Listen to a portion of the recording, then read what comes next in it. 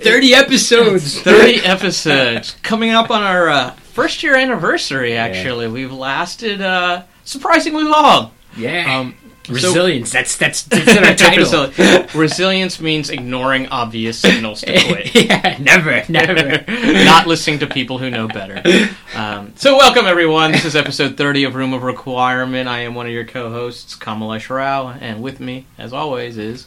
Miracle Jones. Yeah, good to see you, man. I think it's been a couple of weeks just because of the holidays and whatnot. Yeah. How you been? Not bad. You know, I'm actually doing really well. I finished the book, so I'm in post-book honeymoon phase. Yeah, that'll last 2 weeks. Yeah. But it's great. I just I've slept really well. Wow. My dreams are my own. I'm not trying to solve unsolvable problems. What are you doing with all this spare personal time? I made a giant to-do list and I'm crossing stuff off. I saw that. Yeah. Yeah. It's great. I might organize my computer desktop. Sure, great. Yeah. I don't know. It's been really nice. Just go wild. Yeah, I'm reading a couple new books and that I wouldn't ordinarily read. I'm getting back to people with emails. The last month or so, I was just doing 2,000 words a day and just wasn't. I talked to you, but I was kind of bugging out on all my responsibilities. So now I'm getting back into those, and it's great. I love editing, so this process is the fun part. Okay. Yeah. All right. Editing is very existentially satisfying, whereas writing is very existentially troubling. And not to delve too deeply, but you're looking for a job. And still looking for a job. You're wearing down the shoe leather and knocking on doors. I've got one really good prospect, so hopefully by next time I'll have something locked in. Yeah, well, good luck with that. Yeah. And I think I wanted to talk a little bit about just the holidays, and I know we talked about. So you're a bachelor right now. I am a bachelor right now. So my wife is away. So she takes her annual trip to visit her family in Taiwan and leaves me to myself for about a month. It's so long. It's so long. It's so long, but it's also I talk to her every day. So yeah. And video conferencing is pretty good. And then throughout the day, we're on completely opposite sides of the globe. So while she's asleep, I'm awake, and vice versa. So our system is to send each other reports about what we do during the day, and then we review the reports and talk about it. So this is so we send in reports. So I'm oh, okay, well, this is what I saw today. And then you take pictures and you send it along. So there are ways to maintain the communication. But yeah, it's I'm on my own, and it's yeah. You're telling me you're just you're just able to maintain. Yeah, I'm struggling to for basic survival. My whole life is just now work, clothing myself, feeding myself, done. Right, that's all I have time for. Back to the primal state. Yeah, that's all I have time for, and I'm not exactly sure why so much of my time is taken up. It's not like my wife clothes me or necessarily feeds me, although she does some of the cooking. But it is amazing how little time I have nowadays, and so I don't know.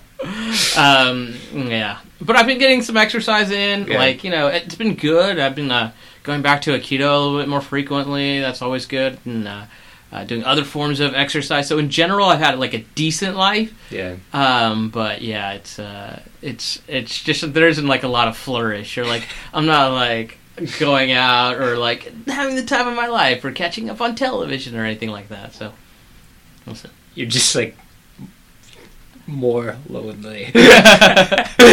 Just keeping my head above water. Yeah. Well, I'm glad you're keeping your head above water.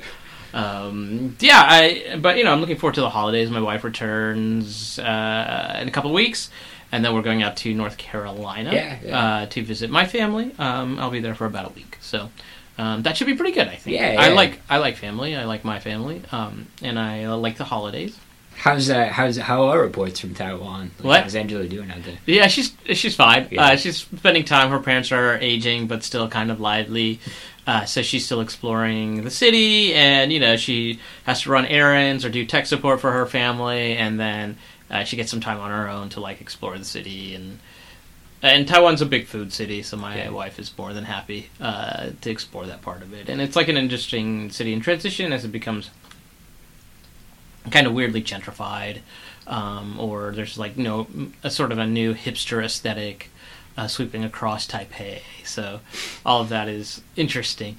It's also a very livable city. Like, the public transportation is very good, and the food is relatively cheap, and things are cheap. So it's certainly there's not a lot to do there, but in terms of like lifestyle, it's not bad. Yeah. Yeah. Do you think about it like that's your ejection point if shit gets real? We move to Taipei.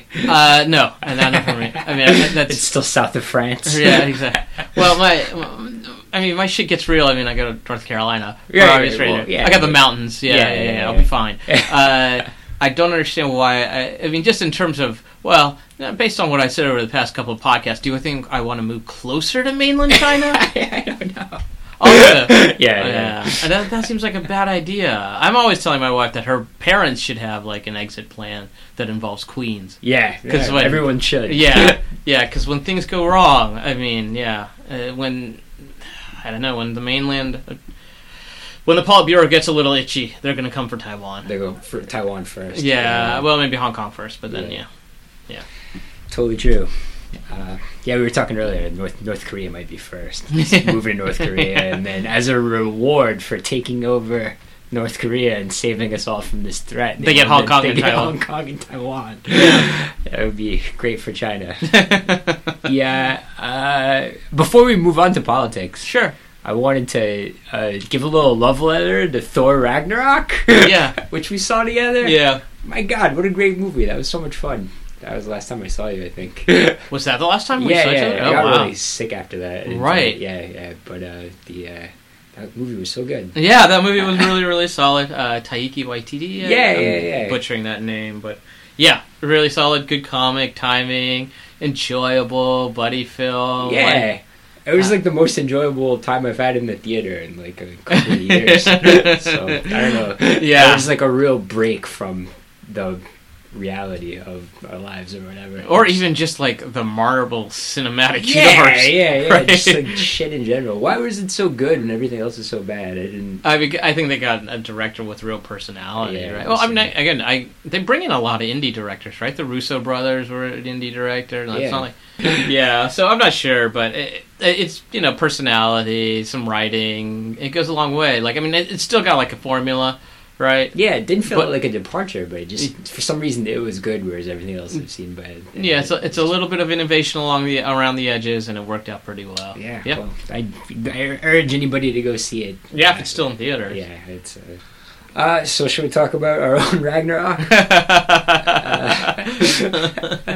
Twilight of the Gods. Let's talk a little bit about politics. So there are a couple of big pieces of news that came across the wires over the past 6 or 7 days. But I think we want to start off talking a little bit about the tax bill that passed through the Senate. It's still got to go through reconciliation with the House, and then they've got to vote on it. So there's still a chance that it might not pass, but it's going to pass. Yeah. That's a very, very, very slim chance. The only way that it could not pass is if the House did something to strip out the provisions that Collins and Flake wanted. Yeah. And also Roy Moore loses. And so it's a real tight vote, and then one of them flips over just to be a dick. Yeah. Which is totally possible. Like, I could see that happening. Flake especially. Like, if they take out the DACA provisions or whatever, I could see him, like, using that as a stump speech and then voting against it publicly and flagrantly. But then you might pick up Corker, so who knows? I mean, it's like it's a whole thing. But it's going to pass. Like, that's totally Let's go on the assumption that it's going to pass. Yeah. So, what is your take on this tax, I guess, reform bill? So I've been thinking about it, and I think one of the things that makes me so mad about the current administration isn't necessarily the substance of what's happening. So if the 2016 election had been about how we need to reposition ourselves in a foreign policy sense of allying with Russia and Turkey, and at the expense of our more natural or traditional allies, Europe and Canada and South, and the Middle East, and about tax cuts for corporations and the highest tax bracket, right? If that had been what Trump had run on, that would have been fair, right? That would have been like a totally interesting thing to have like a discussion about. Sure. There's points to be made in favor of that, right? Sure. You could totally like make an argument that these things need to happen or would be good for the economy and our foreign policy. I don't agree with that, but that would have been honest, right? Yeah. Instead, we got almost the opposite of that, and then they've forced through these like serpentine, initiatives that everybody suspected was the case, but there's no discussion about it. There was no political referendum on this, and so the end result is, with the majority, they've managed to force through something that I think is unpopular and dishonest. It's not what anybody wanted.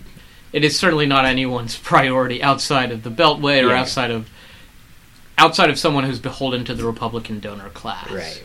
So it's a very interesting set of priorities, I think, just because it's so obvious that the Republican leadership in the House and the Senate really had a fire lit underneath them. I mean, legislatively, it's gone through very, very quickly, right? Like, in terms of big, complicated legislation, rarely goes through in a couple of months. It'll be done probably by the end of the year. And I think that says something about the reason that they have a fire under their ass is because I think they got some very clear message, at least from a donor or two, if not more. Yeah. Also, legislation's really easy to write if you didn't write it yourself. Yeah, sure. Right. But I think it's really at the behest of the donors who said that we really need you to do this, or we're out, or they had some threat or something like that. It's not really clear what the actual terms of the agreement, as it were, what they look like. But yeah, it's something that was done to appease the donor class of the Republicans, and it's not a popular reform. And it's not a priority, I think, for Main Street by any means. So I'm just curious, with all of that said and done, why are the Democrats taking a tact that involves being like claiming like hysterical facts about how people are going to die, etc., when you could have a very good argument about, hey, this is a tax cut for corporations. Yeah, that's the tack that everyone should take, corporate tax cut. But and I think the rhetoric has been unhelpful and hyperbolic. Yeah, no, I agree with you, but it's been coming from people who you can't trust about this rhetoric either. Like, if there had been like real, like if there'd been DSA protests or like Occupy Wall Street had like resurged as a result of this reshaping of the entire tax code that will entirely, you know what I mean? Like then I will. Yeah, I'm not sure. I think this is. I don't know if it's a reshaping. I think this is Republicans republicaning. Right. Yeah. No, right. I mean, sure. this is some. In some ways, I think this is not a radical plan at all for a Republican. The permanent corporate tax cut's a pretty big deal. I mean, it is, but I mean, I think it's permanent in quotation marks. You're right. It's, I mean, it's irreversible. But it's well within the planks of the Republican Party, right? Yeah. No, I mean, for sure. Right? The Democrats have a very different policy towards taxes, I think, in general, right, and corporate taxes in particular. And Occupy Wall Street happened under the Obama administration. Right. Where's the wrath of the? I mean, you know what I mean? Like, this is actually a huge deal, right? Like, if you believe in what you're saying. I think it's a deal. I'm not sure it's a huge deal in terms of economic impact. Not for me. I'm just talking about for people who proclaim this to be the thing where they believe in. Right. I think symbolically you can make a lot of hay out of this, Yeah. right? Like, politically it's easy to make a lot of hay, which is, again, a point I want to bring up. Why aren't the Democrats making sane talking points? They certainly within the wheelhouse. It's not a popular tax cut. Yeah. It's not a tax cut to the... Well, I guess to answer your question, I think they're trying to stimulate this like Sanders wing to give a shit, but they're just not going to care. I don't think it's a natural fit for Pelosi or Clinton or Schumer or anybody in the Democratic leadership to do this because they are, sympathetic to capitalism. Centrist, right? Yeah. Perhaps in hock to the corporate interests of the U.S. It's not for them to have this rhetoric, and it feels unnatural, and you're right. I think it's like, pin-eared, Yeah, but the actually making people care about this stuff is so hard, and I think tax policy in general is something people sleep to. Yeah. So I want to. That's how the Republican. That's actually how the Republicans manage to get this shit done. Yeah, they care. Yeah, I mean, they care. Like, apathy means a lot in democracy, right? So they actually care about this, and they all get it through, right? Yeah. So I want to make an argument that I don't think that the tax reform bill is going to create a financial apocalypse or whatever I probably agree with you. I mean, and we talked about this earlier, but my first year like economic understanding is that fiscal policy doesn't really ever do much to either shrink or grow an economy. It picks winners inside an economy internally, but it doesn't.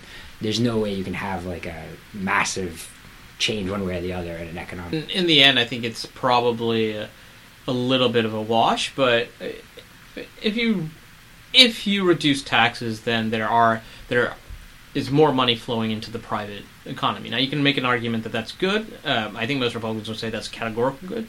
I think Democrats are much more ambivalent about that, whether or not it's good for money to be in the hands of private industry or the private sector, or as opposed to the public sector. One of the key things is, though, if you cut corporate taxes, the question is, where does that money go? Yeah. And so if it's really not clear, right? So if you listen to someone like on the Wall Street Journal, they will make an argument, and there is some empirical evidence that cut corporate taxes will go to wage growth and increasing employment.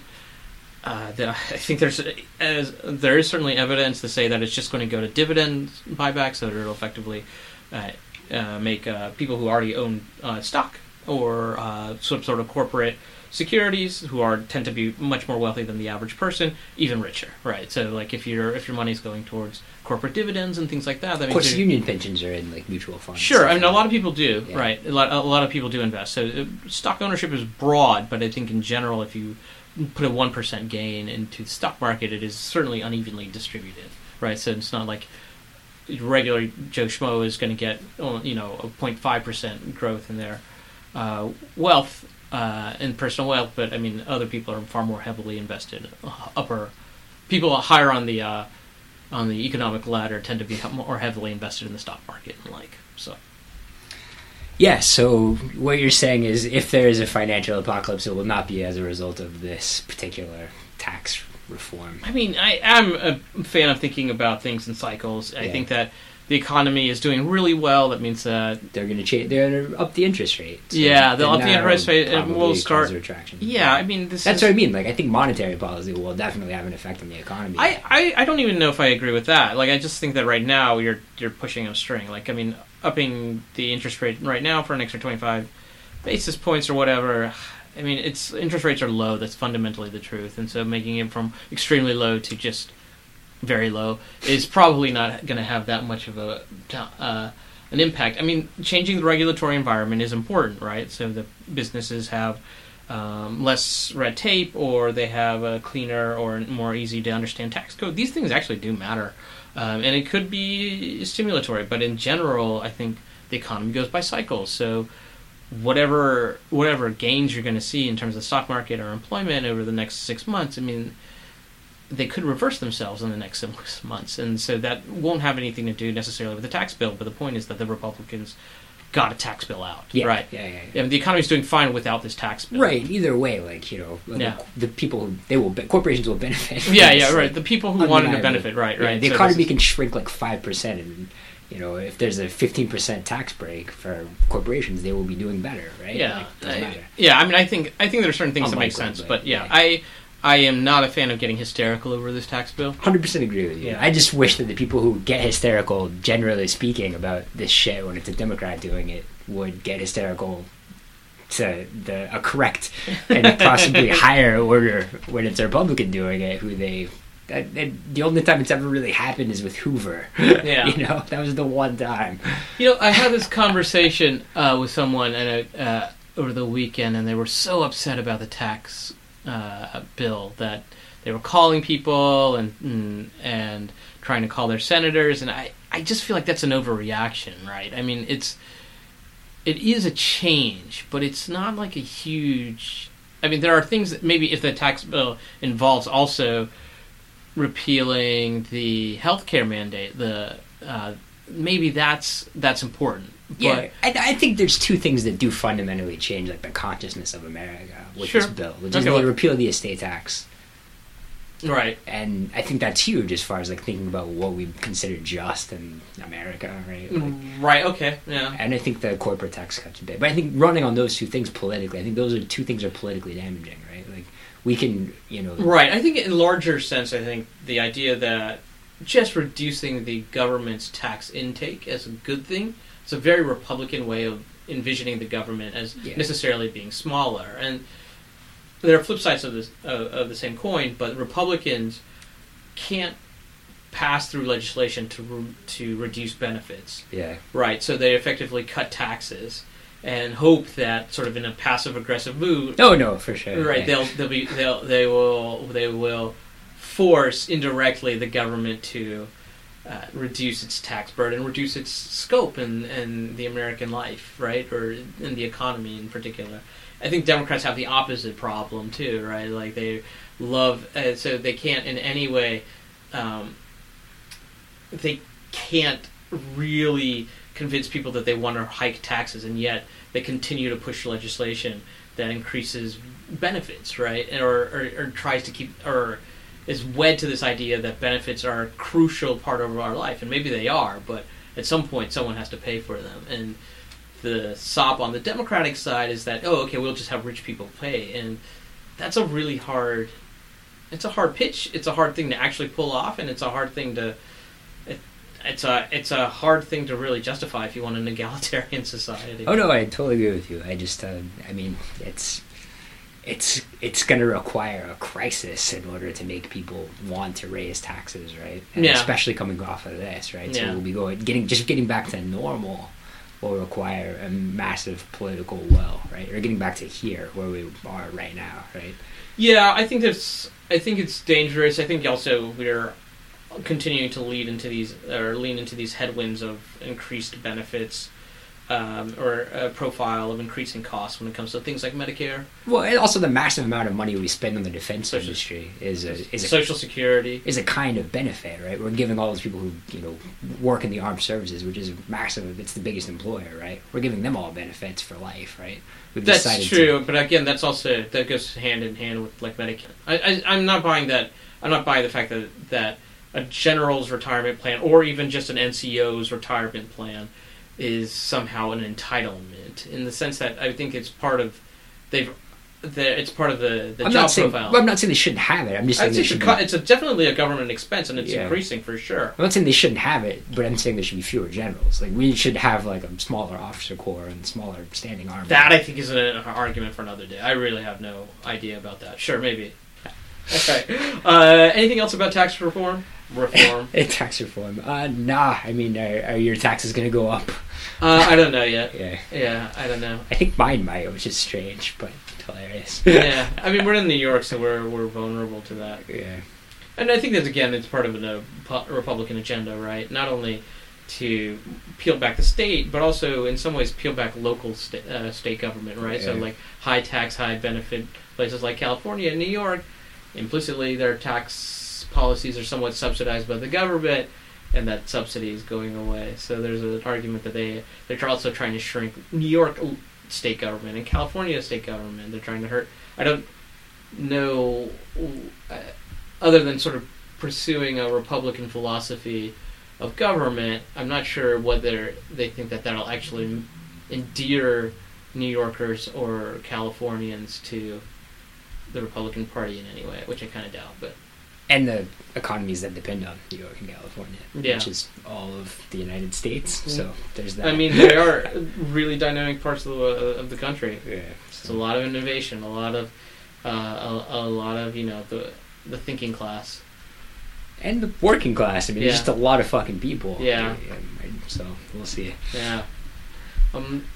So nothing else about taxes. Do you want to go on to? Do you want to talk about the? Yeah.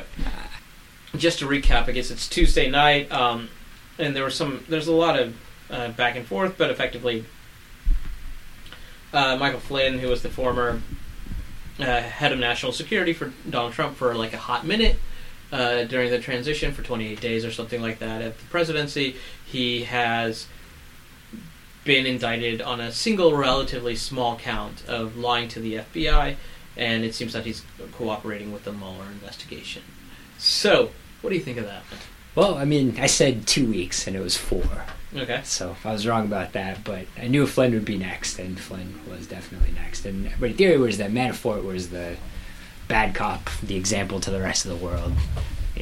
Like we will prosecute for destroy you. Yeah, and prosecute on this particular crime, which is serving as an unregistered foreign agent. Right? Yeah. which is something Flynn was totally also guilty of. Right. And so now we're seeing the good cop. Like, if you cooperate with this investigation, if you are willing to, if the reasons that you did it were for honorable ones as opposed to money and selling out your country, we might give you slap on the wrist and then allow you to turn over on your superiors. Well, instinctively, what do you think? Is this a bad thing? Is it a good thing for for the Trump administration? A good thing for the Trump administration that their national security advisor is now considered a felon. But how bad is it then? How bad is it? Yeah. It depends. I mean, we'll see. We'll see what comes of it. Right now, It's a good thing that he's not being prosecuted in the same way as Manafort. Right? Like, you can consider that a victory. Like, oh look, he did the exact same thing, only worse, as Paul Manafort, and he's only getting this one small charge. Right? Yeah. But that gives the lie, because Papadopoulos was brought down or was talked about as just the crime that he was accused of was lying to the FBI. Yeah. And no one's arguing that he's not cooperating with the Mueller investigation and turning on people. He totally did. We got massive leaks from everything that he was accused of, right? So why do we have any reason to assume otherwise that Flynn is not in the same boat as Papadopoulos? I mean, it's a good point. So I was listening. There's a lot of debate, right, about what the actual crimes that he's been indicted for signal, as in terms of the path forward and for the Mueller investigation. And obviously, I think people who want to see Trump being brought down, see every new announcement as some great confirmation of their own belief that Trump will be impeached and found guilty of high crimes, and maybe even dragged out into the streets and shot. But I think there's a lot of debate, and a debate from people I kind of respect. So one, Andrew C. McCarthy, who writes for the National Review, he's a hard read. He's generally not someone any leftist wants to read, but I think he brings up some good points. But for a more sympathetic view, Preet Bharara, who is a former prosecutor in New York, he was actually famously fired by the Trump administration. He has a podcast, and he was talking about how he's given the roster and of charges against Flynn. He's actually somewhat suspicious that there's that much more, that they or there's a lot of dirt lying around, or I think in general his idea is that as a prosecutor you tend to charge as much as you can, and I think that is actually a recurring thread, that I think people who have prosecutorial experience look at the Flynn investigation and are somewhat befuddled about how light it is, or how few crimes he's been charged with. I disagree. Think about this. What do we know that a president can be impeached for? We don't have too many data points or examples, right? We don't. A president's never been impeached for treason. That seems counterintuitive to the idea of a president, right? Right. But presidents have, in our lifetime, with some of the standing senators in office still today, been impeached for obstruction of justice, right? So if you're trying to build an obstruction of justice case against this current president, right, you only have the one guy to be your star witness for that, right? And he's a general, right? Yeah. So he's not going to be thinking of himself as treasonous in any way, right? You can't tie him to collusion, but you can, tie him to this obstruction of justice. You can get him on the facts of whatever you're trying to build a case of, as far as that goes, right? Okay, so we have a precedent for bringing impeachment charges against a standing president for obstruction of justice, right? Right. So once that is out there, once that is in the House, the articles are out there, no one has the credibility to argue against it. Right. And then in the future Senate, right, a lot of the people who would be Republican senators who would be trying this case already are on record as being, against the president being, tried for obstruction, including Lindsey Graham. Lindsey Graham, for sure. There aren't that many that have been. I mean, there are a number, but Hatch. There's plenty of still. Yeah, I mean, like 10. Yeah, 10, but enough. That's enough to convict him. So you think that Mueller is sort of trundling towards a obstruction of justice charge? Yeah, I just think that's the precedent. Like if you look at the number of things you can. I like that argument actually, because I think it also casts aside a lot of murmuring I've seen from people on the left about the Logan Act or the Emoluments Clause. Oh yeah, for sure. I mean, I think these are nice in theory, but there's not a lot There's no of precedent. Yeah, there's no precedent for prosecuting someone based on those two, I guess, factors of the law or aspects of the law, especially at this high level, right? So we can't really think about emoluments. We can't really think about the Logan Act. But I think, maybe you're right. Maybe obstruction of justice is where this I look forward to reading all about circus is headed. The contacts and the level of depravity of the Trump campaign in the Mueller report. You know? Yeah. But as far as bringing to the trial, bringing all this in, that information will be salacious and damning. Yeah, especially the source. You think this? I mean, obviously we don't know anything more than anyone else does because we're not on the inside. So, I mean, do you think Trump is netted in all of this, or do you think it's? I think a Trump definitely will. Yeah. I think they'll probably go after his son. Yeah. And then they'll probably get him on obstruction of justice for protecting his son, which will be a great, future precedent for, against nepotism in government, which is probably something we should have had before. Right. So, son-in-law, son, like these are people, if you have a personal relationship with people who are unqualified, you're going to have to end up protecting them when they fuck up. Right? Yeah. I think it'll be interesting. I think there's a lot we don't know, and I think it's easy to speculate. And and there's so much of like wish casting, which is wishful forecasting. I could totally be wrong, but we all saw the president obstruct justice, and he agreed to it and admitted to it and was proud of it. It's not like I think you have a strong argument in the sense that like there is precedent there. Yeah. And precedent for a much smaller transgression, right? Like. Yeah, we'll agree that Bill Clinton is not as odious as Trump. Yeah. I mean, or at least what he was accused of was less odious. Yes. How about that? Less of a high crime, more of a low crime. Any other thoughts about the whole Flynn gay investigation? It does bother me the amount of like anti-Russia, like the fervor and like the 1950s style like return to something. Yeah, and I think we've said this before. I mean, one of the worst outcomes of all of this is that we take it as a purely partisan issue, right? That only the Republicans were vulnerable to this. Only Trump was vulnerable to this.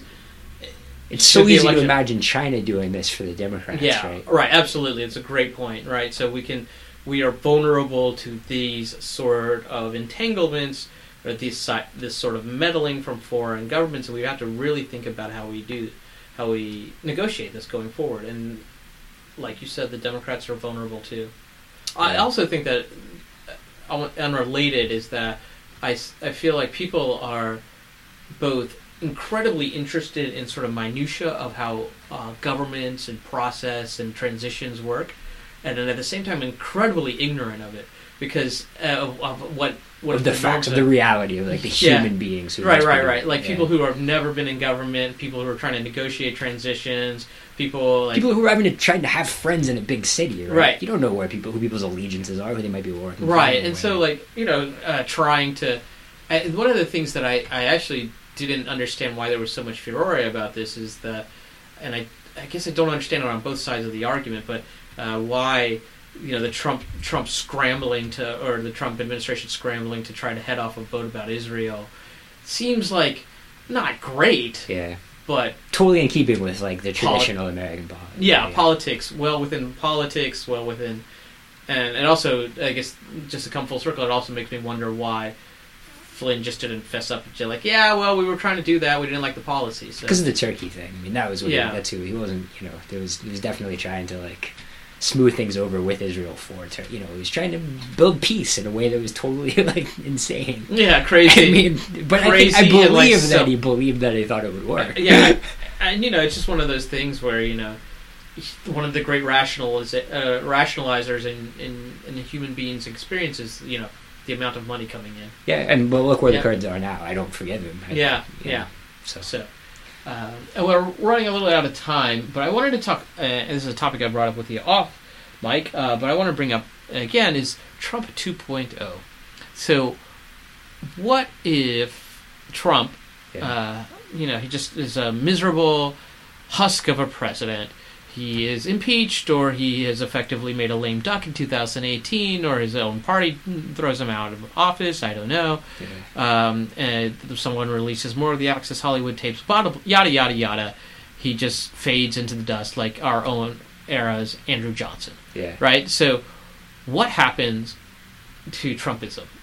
So this is the one thing that this movement doesn't go away. This wedding of like sort of a nationalist America first, I guess. Yeah. Sort of this combination of protectionism and nationalism and anti-immigrant instincts, as well as a willingness to continue along certain paths in terms of benefits or entitlements. This weird marrying of the right and the left's sort of pet projects. I think that doesn't go away. Yeah, I don't think Trumpism dies with Trump, right? Like the Steve Bannon project of trying to make the right and the left see eye to eye on certain things, as long as we put Americans first and we define Americans as both a culture and almost an ethnicity. And we do what we can to be both protectionist and isolationist and insular. I think that strain of politics doesn't go away, right? So my analogy is right. So there were plenty of anti-Semites and anti-Semitic demagogues before Hitler. He was the greatest of them, right? Like there were certain iterations and practice runs. And what if Trump is just a practice run for this kind of Tom Cotton? I feel like he's the most likely to take up this mantle, right? Right. To try to unify, because he's young, he's got military experience. He's your Hitler, right? If Trump goes down, he's the stabbed in the back. It was Kushner that did it, right? Right. He's your guy that takes up after the Kaiser. Your little corporal, right? Right. Interesting. But I don't know. I mean, that's just paranoid putting a metaphor onto things, something that doesn't exist. But he's also very well spoken and popular and like Tom Cotton. Yeah. I don't know. I mean, it's so ugly. It would require economic downturn. Yeah. It would require, which is one of the reasons Trump hasn't done as well as he could have been. He's excited about the stock market and America's fortunes being so great right now, but that's actually kind of sucked away a lot of his argument and steam, right? Right. Yeah, it's certainly taken away, I think, an argument for radical tax reform. Yeah, or like that immigrants are like destroying the economy, right? Right. Clearly they're not. Yeah. So I think Trumpism is more of a symptom. Yeah. Well, do you agree with my thoughts that Trumpism doesn't go away after Trump? Yeah, I mean, I don't think it does. I think we have. I don't think it, but I don't necessarily know that it's new. I think it's almost like reading James Ellroy, like this whole 50s, like America, like post. Yeah, sort of nativist, protectionist, withdrawal. The paranoid style in American politics, conspiracy theories, and John Birch, and that's and from the Klan in the 20s, it just resurges every now and then. Yeah, right? I think that's a very American way of thinking about things. I think Hitler was kind of being American in his like paranoia and his populism, right? Yeah, not so much German. Like it was a new kind of phenomenon. The Nazis were really successful because they were kind of an American style political party, or a modern style political party, right? Yeah. Someone that's they learned a lot from the Democrats, right? They controlled the machine politics, and they were ruthless in in the way that they got votes and got their vote out. And controlled just by being a minority. I think it's not going away, and I think it's our sin. I think it's something we have to deal with as Americans always, because there isn't that ethnicity. There's no American ethnicity, right? So people are very confused about what it means to be an American for that reason. Yeah. We have the Constitution, we have a shared geography, but the geography is giant, right? Yeah. And the Constitution is fungible. So then what the fuck are you left with? The language? If that's disappearing, as people are afraid of, right? Yeah. So becoming a dual language society, then, you have no core to yourself. Where you identify, is it your religion? And so I think Americans are uniquely susceptible to this sort of thing. Okay. Somebody coming along and telling them what it means to be an American. Right. Totally interesting. Arbitrary. Interesting. The Constitution. I just wonder how this works out politically, right? So I understand this stream of popular and political philosophy or way of thinking maybe deep and inherent to the American body politic, but I wonder what it means in terms of political fortunes. Will we see someone who's like Trump or believes something along the lines of like Steve Bannon or Trump, but is actually charismatic and competent? Yeah, I mean, it depends on how utterly or what Trump does to the Republican Party. Right. I don't think it can survive on its own. I don't think a Trumpist party would be very successful. But I also don't think that the Republican Party knows how to exist past Trump either. Yeah, although, there's some strains there. I think it depends on what the Democratic Party does, too. If the Democratic Party goes way left, right? Yeah. If it really, embraces the ambitions and ideals of your Warrens and Bernie Sanders is without any appreciation for the center, then the Republican Party has a chance to reclaim that center with competence and, reason, right? Square-jawed military types. Square-jawed military types who are not racist. Yeah. Are women, square-jawed military women, right? Yeah. You're Nikki Haley, right? We'll be able to seize in there and just return us to, the halcyon Bush days of militarist adventurism that's not racist.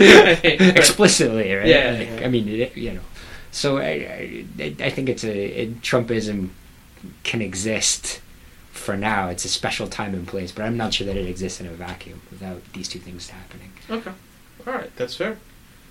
What do you think? I mean, what do you think it looks like? I just had a couple of thoughts about what I don't know how deep this philosophy runs, right? Yeah. So I don't know if there's now this set of beliefs that revolve around both a sense of protectionism and isolationism and large benefits and large handouts to American workers or however you want to do it. So some form of nativism and populism, nationalism and socialism, right? So that's... Yeah. We'd also have to see some evidence of that, too, right? Trump has not delivered anything to his people. Right, and I think you said this, and not necessarily on the podcast, but effectively the accomplishments of under Trump, the accomplishments have been pretty run-of-the-mill Republican accomplishments, whether it be the tax reform bill or pulling back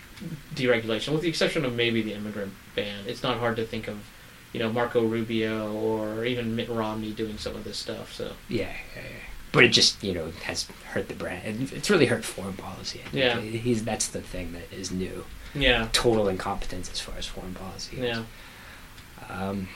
Well, we're running a little out of time, so you actually wanted to talk a little bit about maybe a little outside the bubble, some recommendations? Yeah, I wanted to recommend two things. One is I'd kind of gotten away from Karina Longworth's, you must remember this podcast. I was listening to it in order, and it kind of hit some doldrums as far as the MGM stuff, and I just didn't care that much about. Oh, okay, yeah. But I got into the Blacklist episodes, yeah, which I thought are utterly fascinating. Yeah. And it's definitely something to keep in mind as this whole Russia panic swoops over. Just the way in which that whole thing transpired, right, and the way in which people's whole careers were destroyed because of minor associations with people or ideologies that they didn't fully understand. Yeah.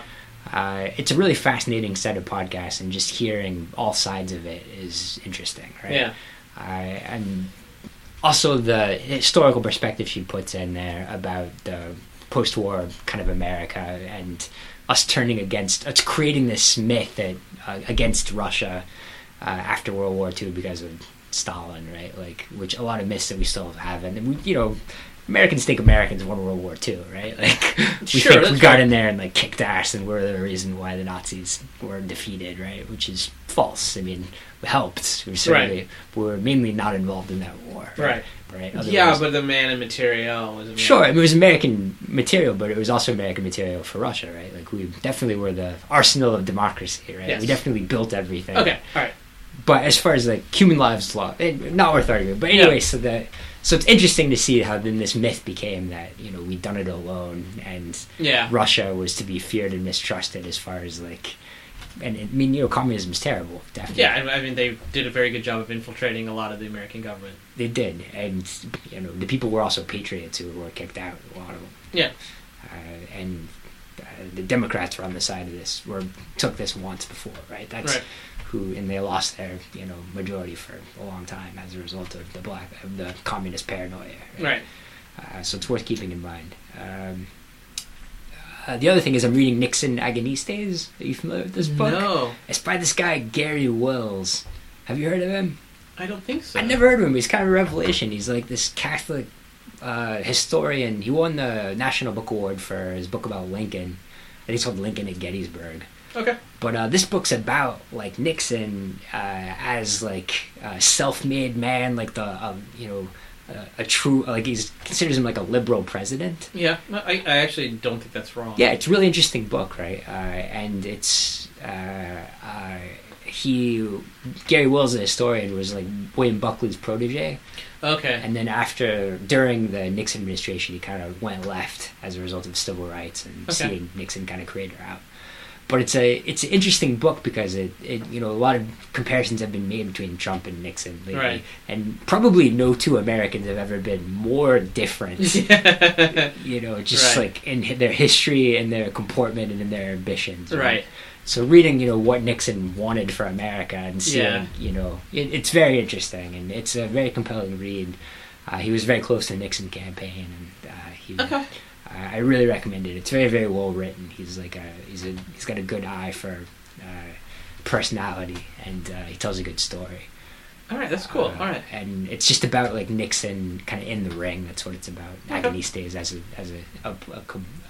a fighter. But yeah, I recommend those two things. Oh, awesome, great. I was going to come up with my outside the bubble suggestion is Noah C. Rothman. I do not believe I've mentioned him before. He's I believe he's the senior editor at Commentary magazine, which is interesting. But he's younger. He's probably only in his 30s. Commentary is sort of an older magazine with an older editorship. But he's very interesting. He's lively on Twitter, or he's active on Twitter. And he's quite good, actually, on the Commentary podcast. And so he's worth listening because I think he's conservative, but he really does struggle. He's neoconservative. Yeah, right. What's another word for neo that means new? I don't know. He's young conservative. He's ex-conservative. I don't know. Anyway, he's quite good, and he's worth listening to. He's intelligent. I find myself agreeing with him a lot. I don't necessarily agree with him on everything, but he's definitely insightful for sure. So, what are some of his positions that you find? I mean, some of the stuff that he will actually, I think he finds Roy Moore particularly appalling. I think and he talks a lot about how that is. He doesn't know where the Republican Party is going, and at the same time, I think his whole take on how the Franken issue is actually hurting the Democratic Party and how they've absolutely ceded them. It's fucking terrible. Ceded the moral ground. I think he can literally talk about it in the same podcast, and I thought it was a well breath. It was really trying to get to some very basic facts about both parties and how they've largely ceded moral high ground. It's very hard. This is sort of an ugly form of politics. I think in general he's got a good feel for how politics and culture interact with each other, and I think also I was listening to his stuff on the Flynnvestigation, and I think his boss was like, "Oh, this is nothing," but he continued to argue that he thinks that there is something behind this. So still a conservative guy, hates Democrats, but it's worth listening to for definite. Commentary podcast, Noah Rothman, and follow him on Twitter. Yeah, no, it's very compelling. I'm curious as to what's going on in Commentary magazine these days. I think they've got they got another guy, Sorab Amrani, I forget his last name, and they got a young guy, and they're it's an interesting group. Yeah, I mean, it's Commentary magazine is definitely It's its own thing. It's Yeah. like conservative New York Jews. Yeah. Like you don't want to tangle with commentary. It's like they roll in like suits and it's like they're ready and they've read everything you've read. Yeah. With notes. Yeah, they do a lot of pop culture stuff too, which tends to be quite good. Yeah. So yeah. Well, yeah. I guess is there anything else you want to talk about? Or? No. We're out of time. Okay. Yeah. So thanks everyone for listening. Yeah. This has been episode 30 of Rumor Requirement. And here's to 30 more. There's to 30 more. And thanks to Kevin Carter for producing our outro music. Yeah.